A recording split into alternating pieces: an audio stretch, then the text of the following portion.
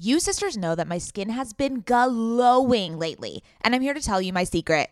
Oak Essentials. You've heard us talk about their line of luxurious products before, and we're so excited to have them as a sponsor of OK Sister Podcast because now you can join in on the glowy goodness. You know Oak Essentials is legit because it was created by none other than our favorite brand ever, Jenny Kane. Oak Essentials is known for its simple approach to self-care with a lineup of foundational skincare staples made with high-quality ingredients that drive results. It aims to unlock healthy, glowing skin with decadent and hydrating ingredients that give you a luxe, dewy glow. I won't shut up about the Moisture Rich Balm. It's a nutrient-rich balm that supports collagen production and delivers serious hydration for a luminous glow. And a luminous glow indeed. The way my skin feels like butter after applying this balm. This balm will make you never want to wear makeup again. And you can apply generously during your night routine to lock in moisture as you dream. It's the definition of beauty sleep. Treat yourself or someone else this season. You sisters will get 15% off and a free organic honey-based restorative mask with their first order. Oh my God, what a deal. When you use code OKSIS15 at checkout. That's right, 15% off plus a gift with your first order at OAKESSENTIALS.com. Promo code OKSIS15, OKAYSIS15. Go ahead and treat yourself. From luxurious skincare to meaningful self-care, you deserve it. Mom deserves the best, and there's no better place to shop for Mother's Day than Whole Foods Market. They're your destination for unbeatable savings, from premium gifts to show-stopping flowers and irresistible desserts. Start by saving 33% with Prime on all body care and candles. Then get a 15-stem bunch of tulips for just $9.99 each with Prime. Round out Mom's menu with festive rosé, irresistible berry chantilly cake, and more special treats. Come celebrate Mother's Day at Whole Foods Market.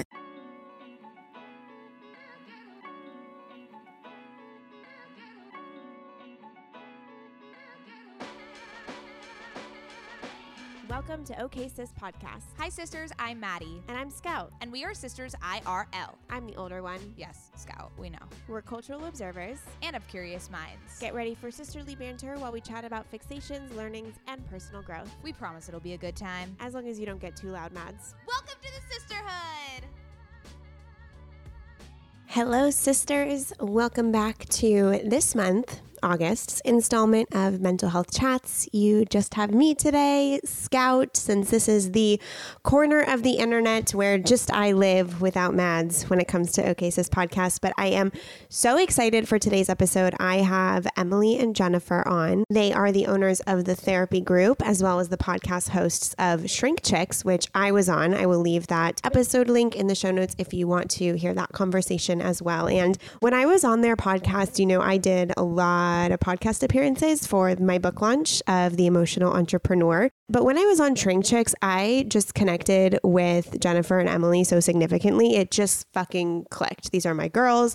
I love their message. They are the therapists I wish I had 10 years ago, and the way they approach therapy, how they're revolutionizing the space. And essentially, I feel as if they're just taking therapy and fucking dusting off all the old shit and bringing new life, new energy into it. So having them on OK Sis Podcast for my mental health chats installments was a no-brainer for me. You guys are going to love them if you don't already listen to ShrinkChicks podcast. They're also on Podcast Nation Network, so we are network sisters. In this episode, we do a pretty deep dive around therapy, which you sisters know is a common theme on OK Sis Podcast. So this one really gives us an in-depth look at, one, how these two therapists run a business, two, their new model approach to therapy, and three, how you can be a better patient if you are looking to get into therapy and really, really want to take your healing and emotional health into your own hands. So before I let you all sisters into this episode and hear this conversation, which I really hope Jennifer and Emily are coming to Southern California soon because I need to meet these ladies IRL,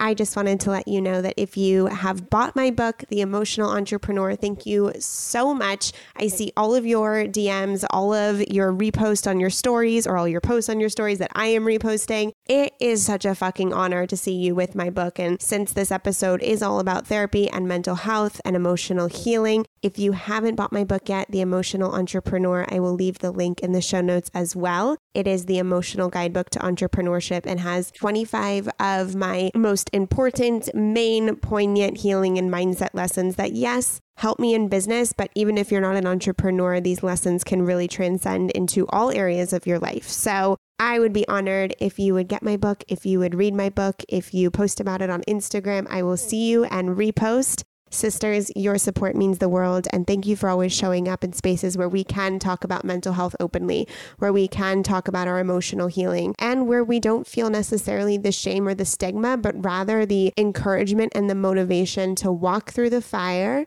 and to really prioritize our lives. So I love you, sisters. I hope you love this episode, and I will catch you later. Okay, sisters, I have the two coolest therapists. I think that, I didn't even know therapists like this existed. And you all know, sisters, I've been in the therapy game for like 15 fucking years and have dealt with everything from, 75-year-old cat women who have a bunch of dogs and animals in their room. I've dealt with therapists telling me to just rub my nipples to get me in the mood for sex with my partner.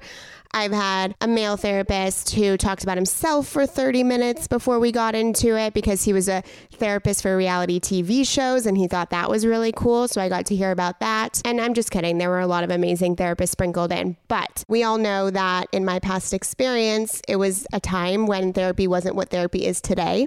And I believe that you two, Emily and Jennifer from the therapy group and ShrinkChicks podcast, are the answer. Like, it's a fact, the answer to the new age, new model, new generation of therapists. So say hello, ladies, because I love you.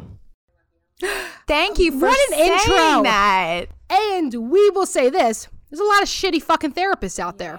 It's the reason why we built our practice, truly, because we wanted to build a practice, the therapy group, that was a group of therapists that are very down to earth and people you can actually connect with. And it came out of our own shitty experiences in therapy where the therapists just put up this clinical wall and there was no real ability to connect to them as human beings. And so we know the most important aspect of therapy, the reason why people do the greatest work, is the therapeutic relationship. So we are right there with you on that. Okay, for context, how old are you both? I'm 32. I'm 33. Sorry, we have to give context because we're not talking to like 60-year-olds here. You know what I mean? Like, absolutely, absolutely. So we're young. We were in grad school about 9 years ago. Yeah. No, okay, so we started grad school 10 years ago. Yeah. So 10 years ago, we first went to grad school. Time is confusing. I'm like, it's 2019 still, right? I still literally think about like pre-pandemic. It's very confusing for me. We went in, we were younger, we went there. We were two of the younger people in our programs, I think. It was a lot of career changers. And I think that we went to a program specifically, we are licensed marriage and family therapists, but basically what that means is we don't just work with couples and families. What it means is that we think about everyone within their system.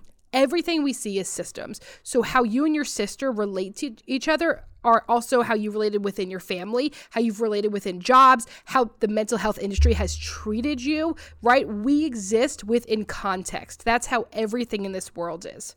And so because I think of this model that we chose to go with was incredibly helpful of seeing people as not just a diagnosis, not to pathologize them, but to see you fully of who you are, of all parts of you. Okay, so I have so many hard-hitting questions. And we're ready. Before I ask them, I just want everyone to know that I am beyond a fan of what you're doing because I think that it's very different and it breaks the mold of what I think with therapists. So I have questions as to how this works, right?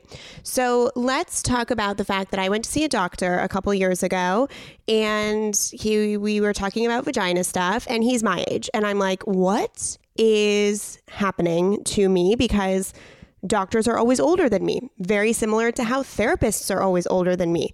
So how do you feel, or what approach do you take to, one, just your age, not to be ageist, but one, your age? Because I feel like when we think of the traditional therapist, they're 50 to 75 years old, going on like their fucking retirement.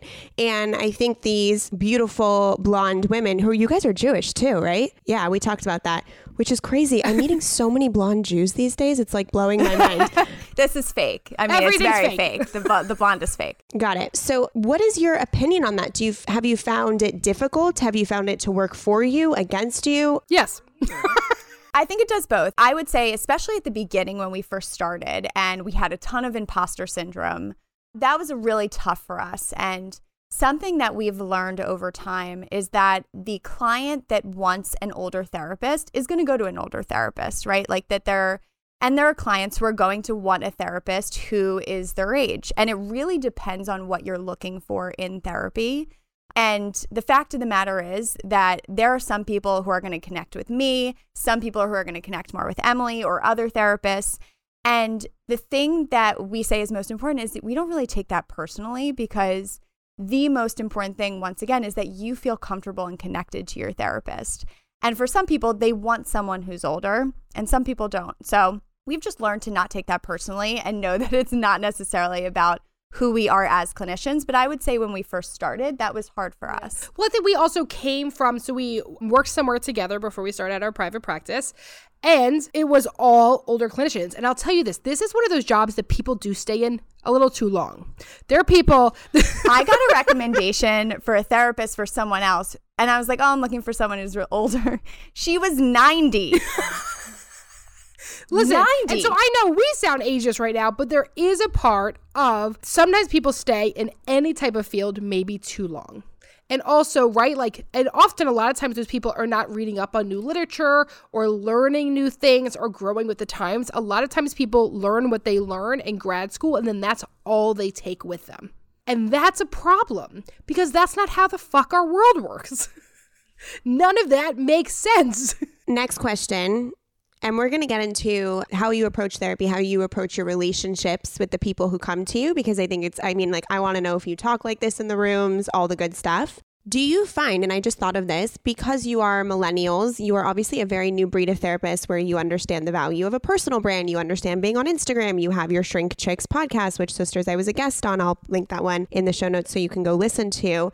Do you find that boundary setting with your millennial clients is difficult? Because I can imagine that when I have a therapist who's much older, like, I just inherently know not to text her. You know what I mean? I just inherently know that on a Thursday night at 10 o'clock, like, maybe I shouldn't text her. But maybe if you were my therapist, I might text you. Does that happen? And how do you create boundaries around kind of the millennial work culture of being available at all times?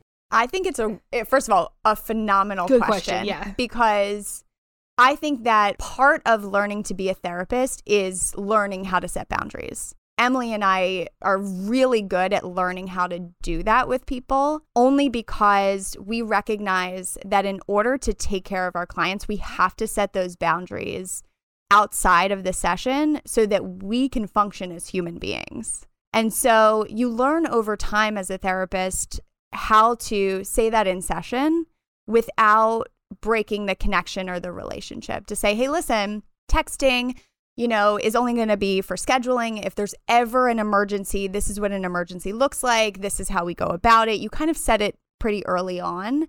But I do think one of the things that's been a little bit challenging for us is with our podcast, we're talking about ourselves a lot. We're talking about very personal details about our lives. And so it's boundaried off in a way because our clients can make the decision to go listen to the podcast. We're not bringing our personal stuff into the session. The session is all about the clients, but they get the choice to go and listen to the podcast and hear about our lives personally, which I think is different because, kind of the old world way of doing therapy is that the therapist is very much a blank slate and you know nothing about them. So I would say that for me personally has been a little challenging for my clients to know more personal details about me, and they get the choice to look at that. And sometimes they bring it into session and we have a conversation about it. When you reveal something and then they come in. Yes. Yeah. And I'll say this, people that are going to violate boundaries are most likely going to violate it no matter what your age is or who you are. Right. So if And I will say this, I'll have clients that like, we live in a world where you like want to send a meme to your therapist. I'm actually fine with that. A client can text me a meme. I'm not going to answer it most of the time, usually because I'm tired at night and I'm like putting my kid to bed. But I'm actually totally fine with that. It means that they want to connect with me and they want to share something with me. And I think that that is like an honor and a privilege for people to do that. So like the thing is like, so in your first session, you do something called informed consent. And informed consent is when you talk about the rules, quote unquote, of therapy, right? Hey, if you call me up and tell me you have a bunch of pills in your hand, I have to call 911. If I'm working with someone who's like a child and they tell me they're being abused, I have to report that, right? And so like in this informed consent, one of the things we also add in is there's going to be times where I don't text you back because I'm also with other clients or with my family or doing something else, running the business. And so what the things that I'll do is say, hey, send me an email. And in the subject of that email, you're going to write response needed if it's needed. If not, I'll get that email, print it out, and we'll talk about it in our next session. But just so you know, you have to give me some indicator. Like this is an active and collaborative relationship. We believe that it is not coming from a one-up position that we know more than you.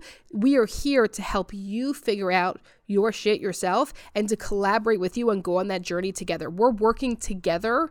That's it. We're very, very active in that belief that this is a collaboration of two people. I think a big part of that too is that the relationship that you build with your client, they're going to take that model of relationships and bring it outside of session. And so if a client were to say, okay, anytime I need something, I can text my therapist and the therapist will respond, start to develop a level of dependence, which isn't healthy either. And then you take that model of relationships outside and you feel, okay, I can do this with everyone, right? And then my relationships, are built around me depending on other people. And so part of having healthy relationships in general is that you're able to set boundaries for yourself.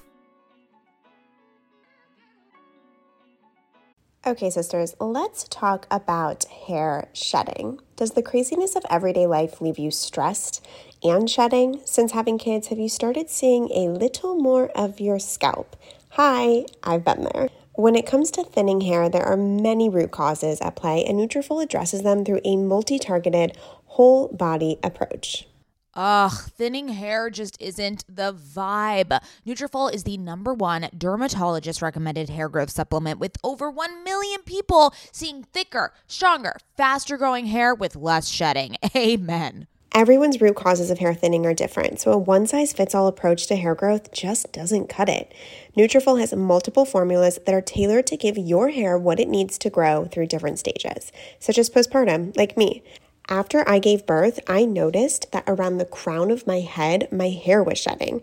I've been taking Nutrafol for almost 3 months at this point, and I am not kidding you when my husband, my friends, my family have been commenting on how long, strong, and healthy my hair has been looking lately. I mean, sisters, if you've been watching OK Sister on YouTube, you've seen my hair. While many supplements rely solely on ingredient studies, Nutrafol clinically tests final formulations to ensure their efficacy. In a clinical study, 86% of women reported improved hair growth after taking Nutrafol women's hair growth supplement for 6 months. I mean, 86% is a lot of women. Take their hair wellness quiz on Nutrafol.com for a personalized hair health plan based on your specific root causes.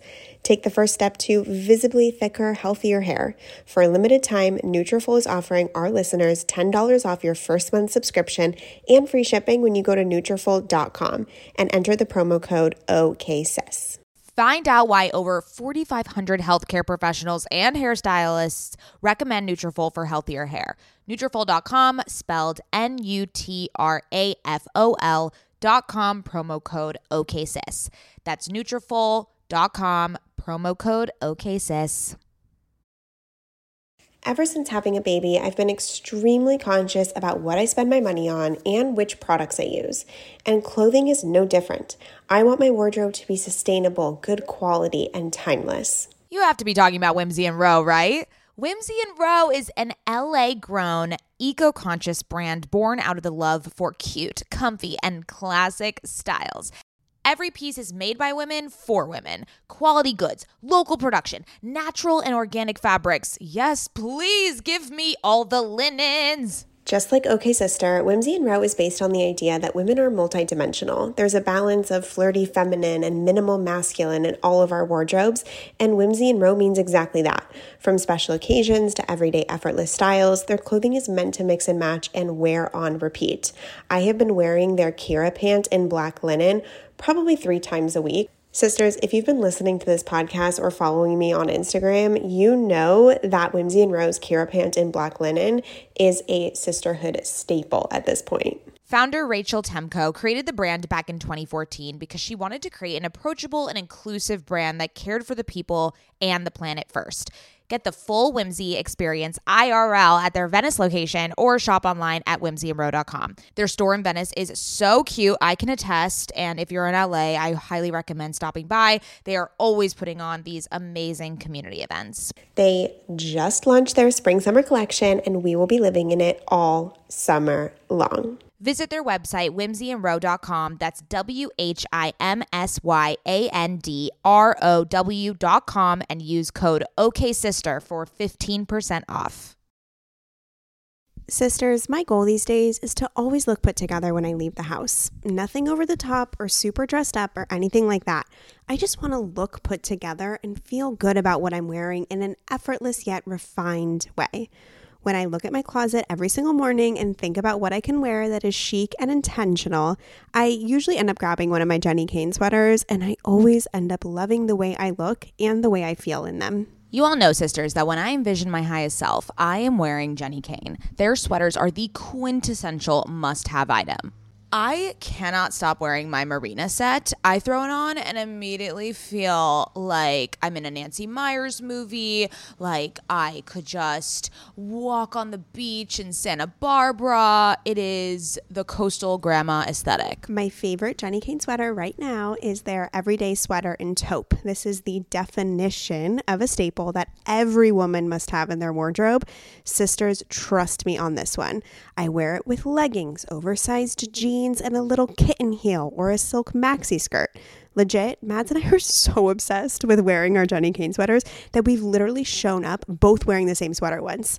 The white alpaca cocoon crew neck, which is this deliciously oversized sweater. Yeah, that moment takes the cake. Both of us walking in with our matching Jenny Kane sweaters. We're obsessed. Can't take them off. Wearing them every day. The type of staples that save your outfit. That is what I love about their entire collection. It is truly the art of simplicity. They focus on comfort, quality, and timeless designs. You can curate a wardrobe that never goes out of style. Find your new uniform at jennykane.com. Our listeners get 15% off your first order when you use code OKSIS at checkout. That's 15% off your first order, JENNIKAYNE.com, promo code OKSIS. OKAYSIS. Let getting dressed be one less thing to worry about.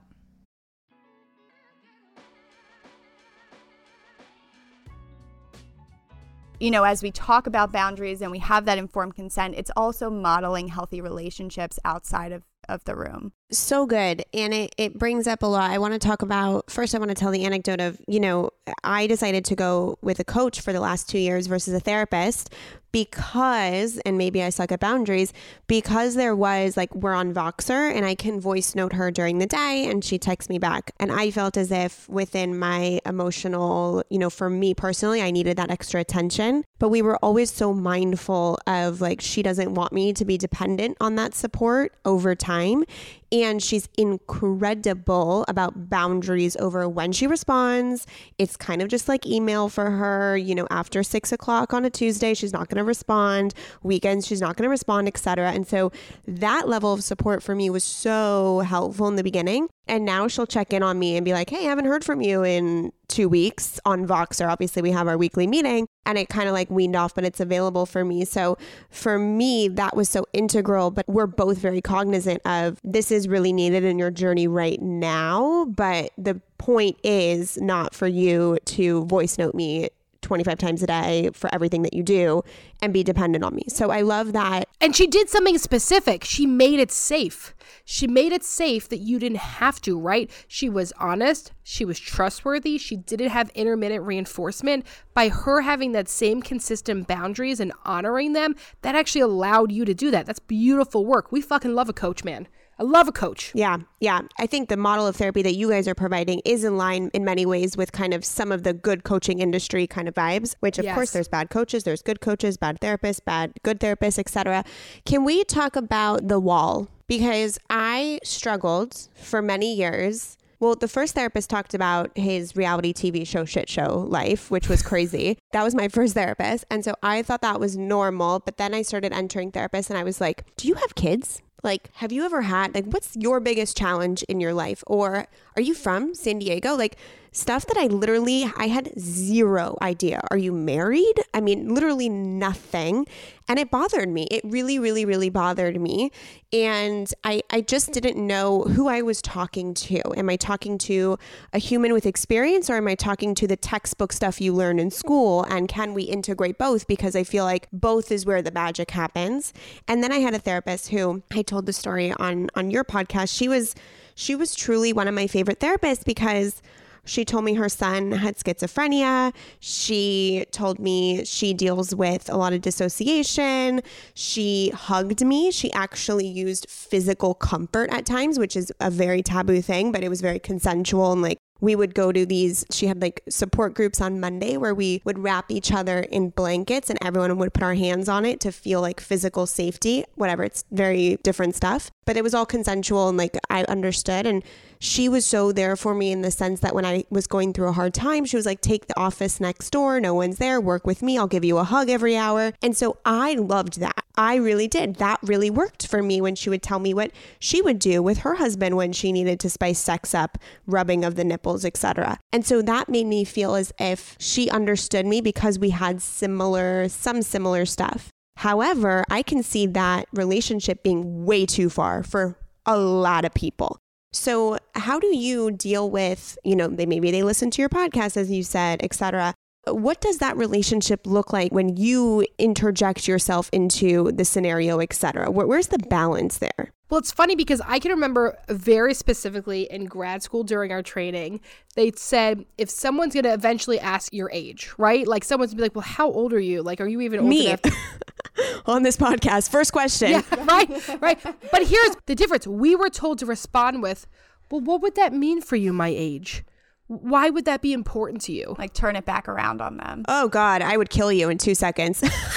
I remember being like, yo, if that happened to me in the initial session with a therapist, I'd be like, I'm never going back to this person. That was so fucking uncomfortable. Like, I was just trying to know you. Yeah. That's it. Like, I was literally just trying to connect and, I don't know, gauge you in some sense of the universe. And so how insanely bizarre that the first thing was like, actually, let me reject you. Let me take your very reasonable request and let me reject you and make you dismiss you. Yeah. Right? That to me does not work. So you're right. I think that there is a balance. And I think this is going to be the most unsexy response.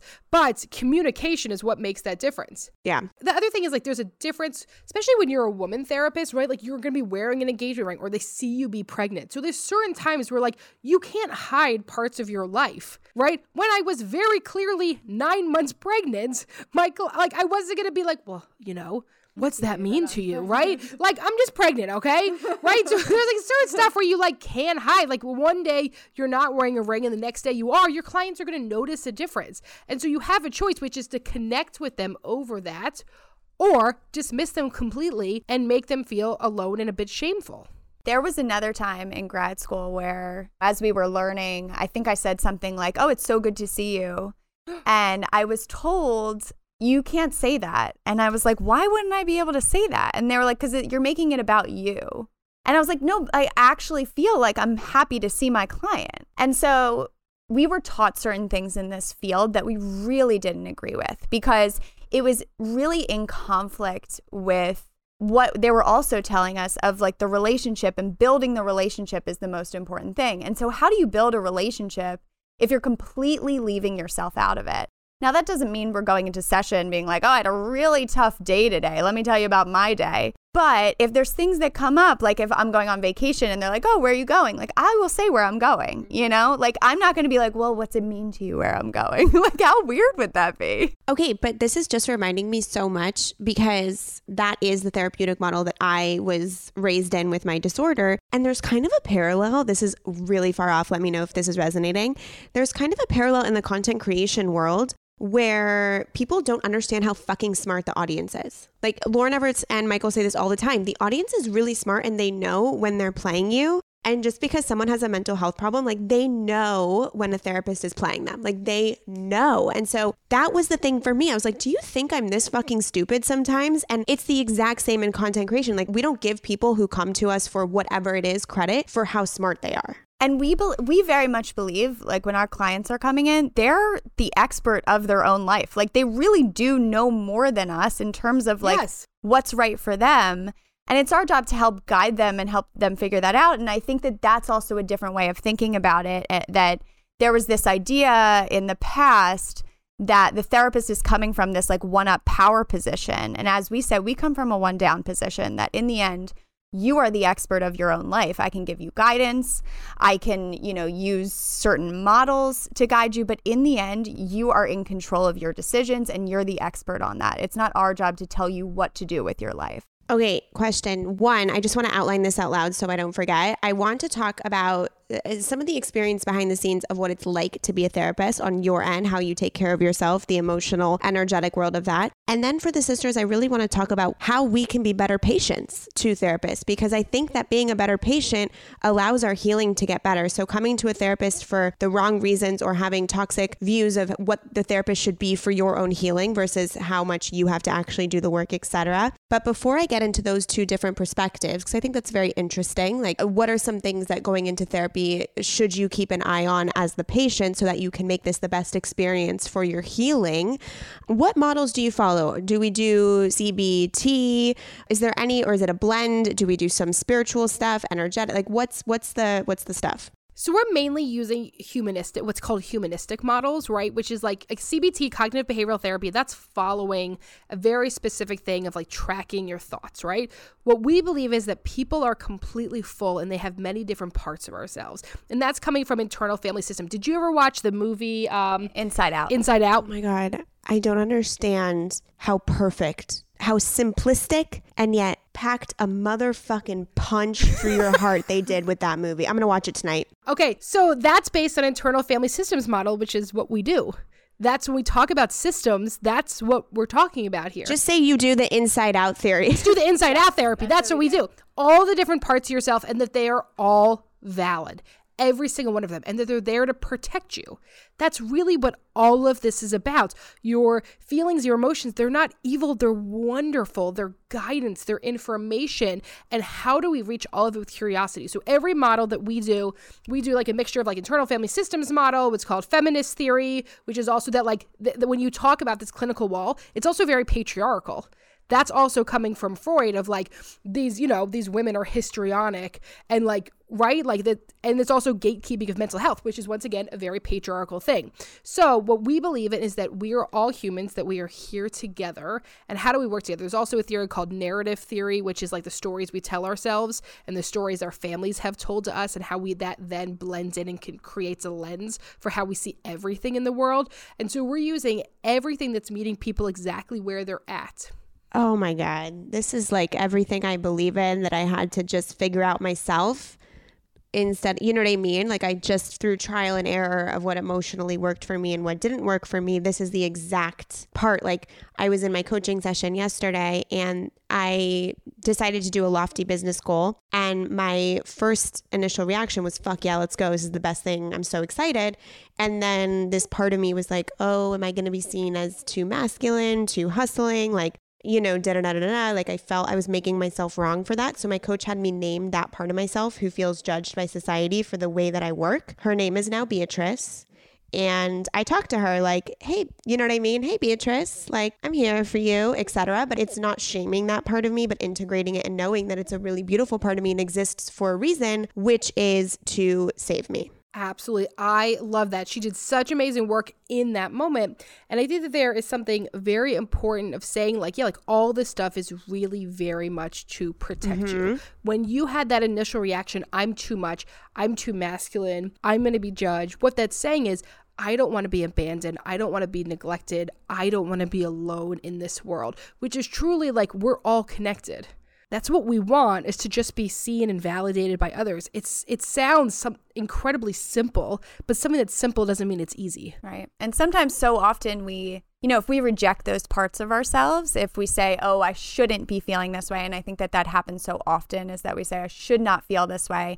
And sometimes, and I hate to say this, CBT can in a way keep us from like acknowledging some of those feelings.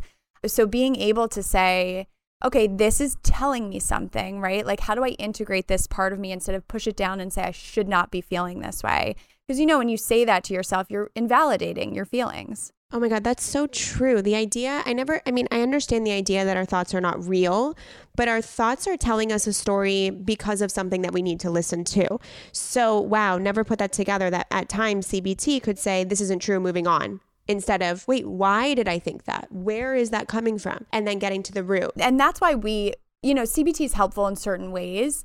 That's why we struggle with CBT a little bit, because it doesn't hit the deeper pieces. It helps you with the behavior change, right? Like if you want to stop something specific, like they do like CBT for like, compulsive OCD behaviors or something.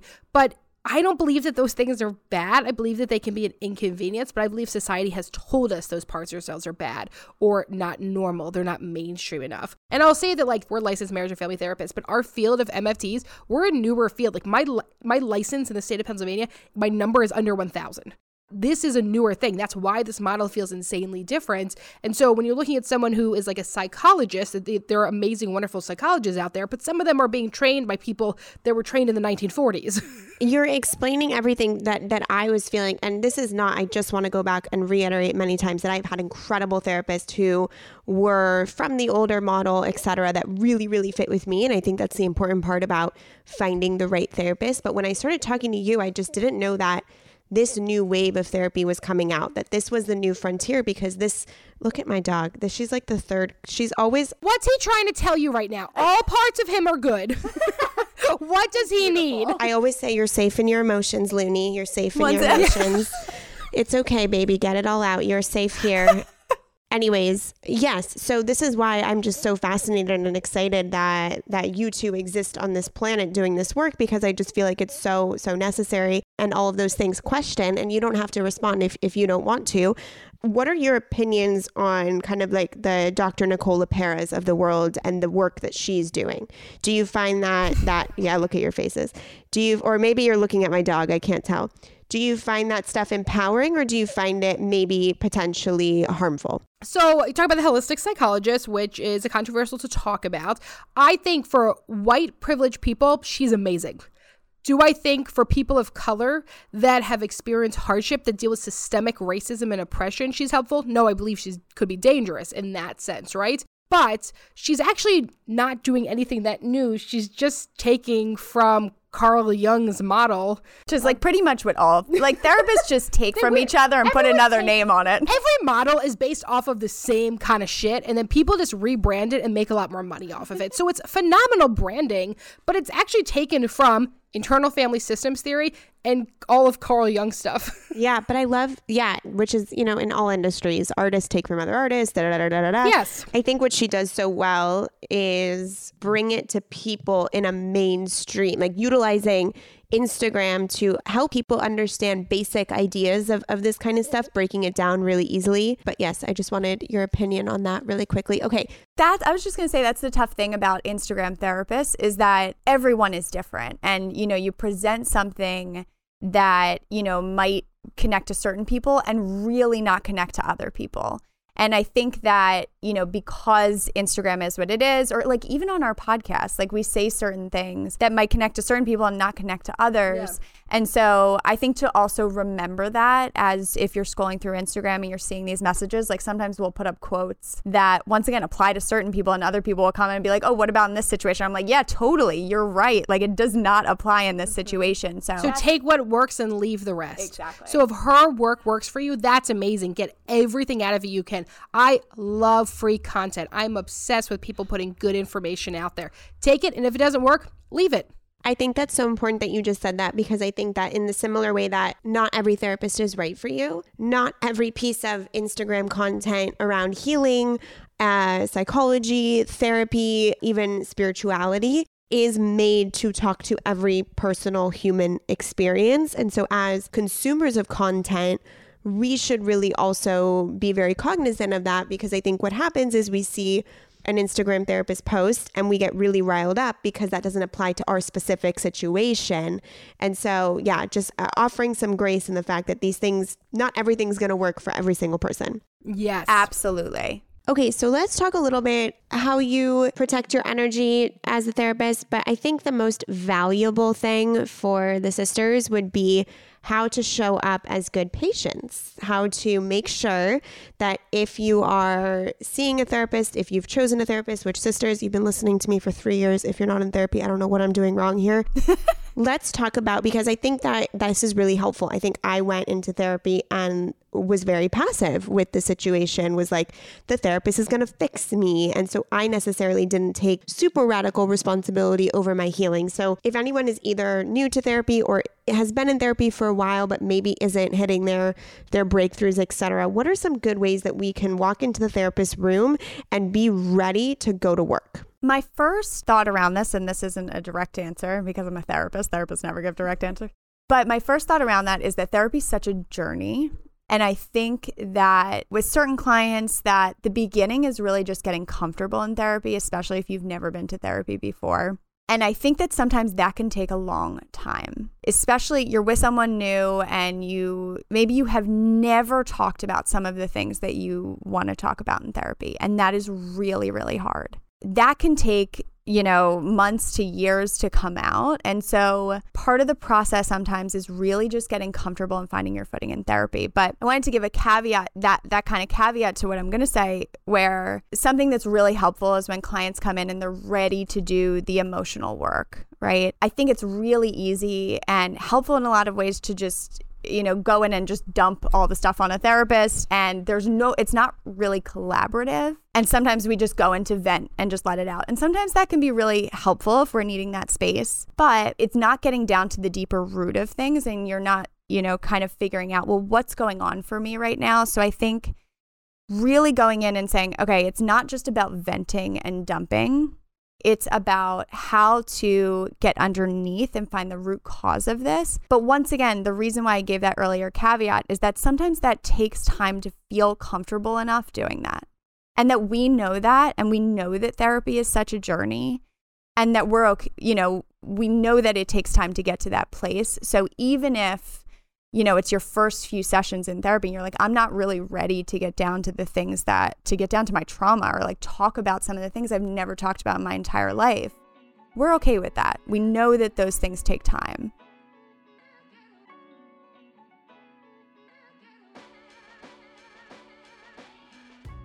Yeah, you're so right, because I don't think that the way I show up now in my healing, I couldn't have done it. I literally needed 12 years of just venting and sitting and being a victim, or getting comfortable moving into certain areas. And then it like snapped and I was like, oh, I'm fucking ready. Let's go. And now every session I'm like, let's do it. Go in. It's going to be uncomfortable. I'm here. I'll admit it. Like I am so I almost go really fast now, but it took 12 years of figuring out my therapy journey, going to different therapists, seeing what felt good, venting, talking, letting them talk, whatever, all this stuff to get to a point where that was what I was ready for. And so I think just being patient with yourself too, and knowing that if you have the right therapist, if it's a good fit, they're going to know that this is a journey. Like we've been through this over and over and over again with clients.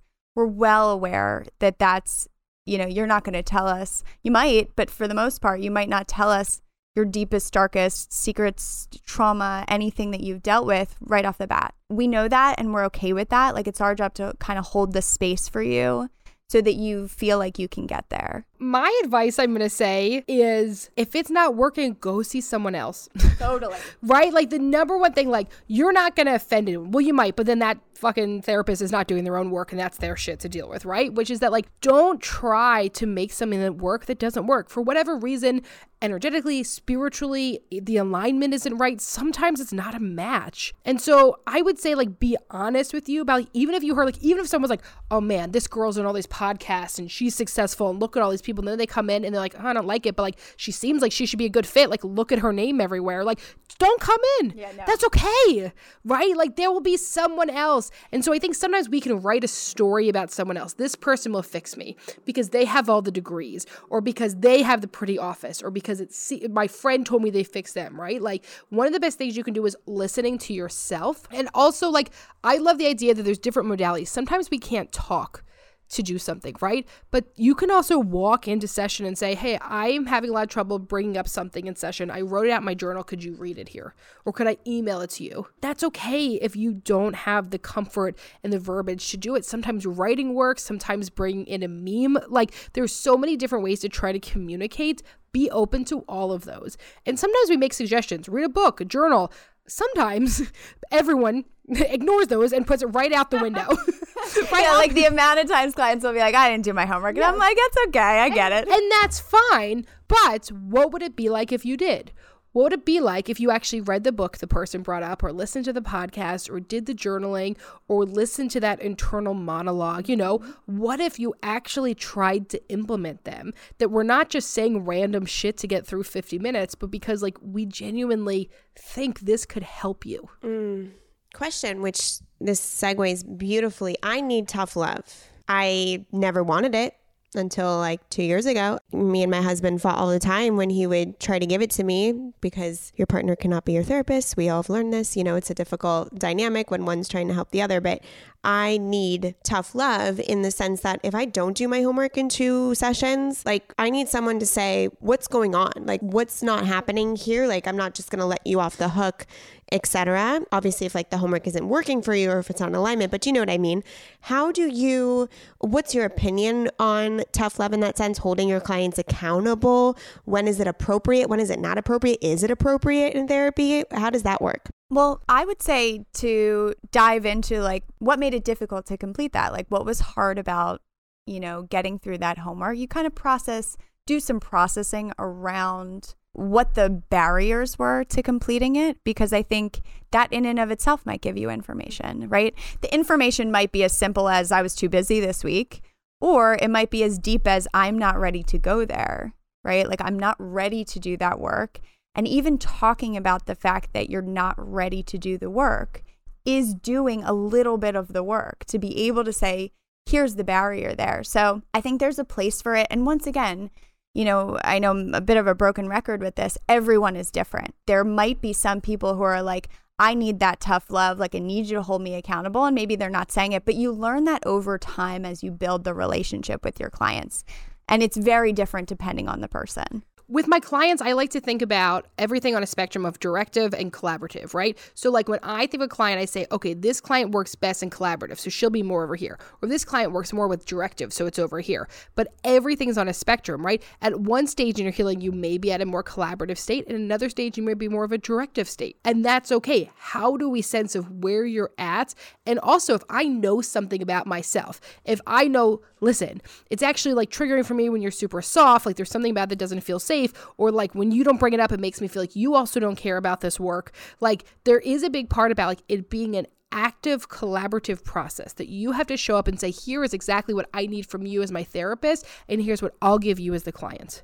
That you should get a voice. And that's what we talk about, it is like we are all on the same level here working together collaboratively. So you tell me too what you need from me, and I can be honest about what I need from you. So good. That collaborative part is something that I think personally that I was missing. And so I just want to reiterate, if anyone's listening to this, you might need years before you get to the point where you're really ready for that collaboration part. But I do really want to plant the seed in others' mind that part is a lot of beautiful things happen once you get to that point in your therapeutic journey with therapy. And so I like to emphasize that is available in therapy versus just coming and passively either venting or just learning learning how to even express emotions. At one point you get to be collaborative and you get to kind of take more action. And I think that's really an exciting part. That's really exciting to work towards, if that makes sense. You two, I'm obsessed with you two. We're obsessed with you We're too. obsessed. Wait, because do you know how many clients I've actually bought a bunch of copies of The Emotional Entrepreneur and I have given it out to clients? It's phenomenal. Oh my God, did I do a good job? You did such a good job. We're so proud of you. Oh my God, I have the therapist stamp of approval. I won't actually use that as like a credible situation, but in my heart, I feel like, can we talk really, really quickly before we wrap up this conversation, which it's a shame you don't live down the street from me. The entrepreneurial part of what you do, because you guys have the therapy group. I'm assuming you are co-owners in the situation. Mm-hmm. Do you have other therapists working in the group? And how do you balance being a therapist and being an entrepreneur at the same time? Because being an entrepreneur is emotional, and then you're like, let me talk to everybody's problems all day long. Like, oh my God, you guys are masochists. So yes, that's true. We've really had to learn as the business has grown. So yeah, we have 20 clinicians. I think we have over 20 clinicians.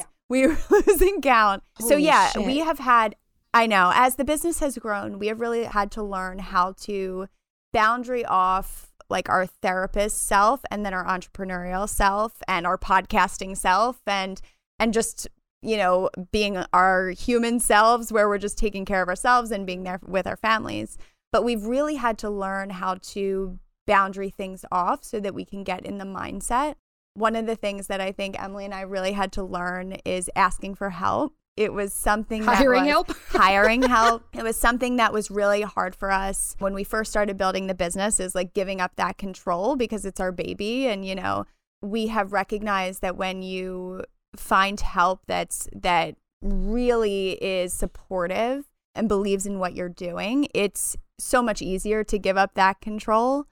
That's one of the things we had to learn. It's a way in which we also are able to take care of ourselves and take care of our clients and take care of our business, is also asking for that help. The hardest thing ever to like relinquish control. It is so much harder than anyone really understands, or just managing that many personalities or roles, etc. within the ecosystem. I have 4 full-time people under me at my agency and 20 clinicians. I feel for that significantly. That's a very big accomplishment. You two should be very, very, very proud. I am proud of you. I'm honored to know you. I am so grateful that the space has 2 women like you. If anyone is listening and is like, they need to be my therapist, what city are you in again? So our Jen and I don't take on new clients, but we have amazing clinicians that work just the way we do in Delaware, New Jersey, New York, Pennsylvania. What am I missing here? I don't know. It's growing. You can go to therapygroup.com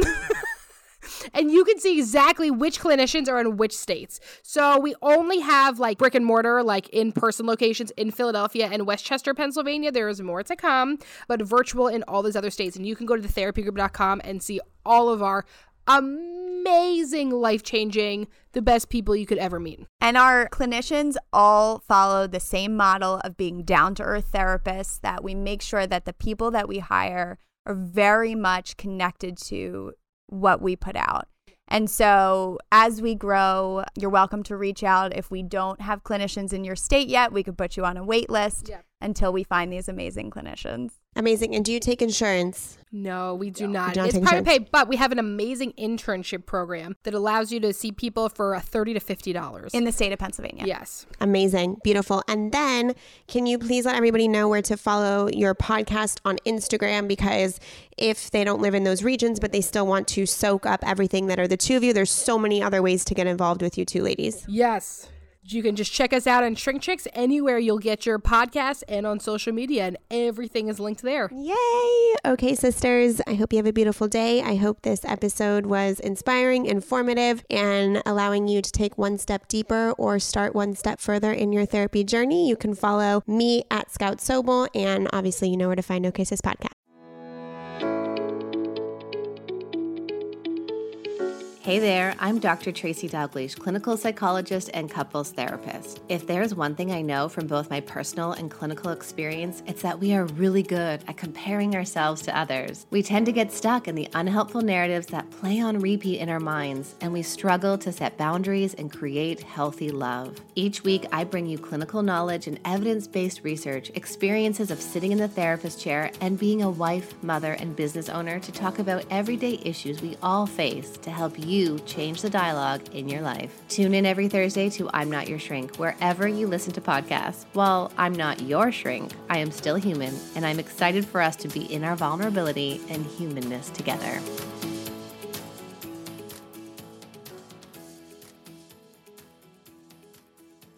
Love you, sisters.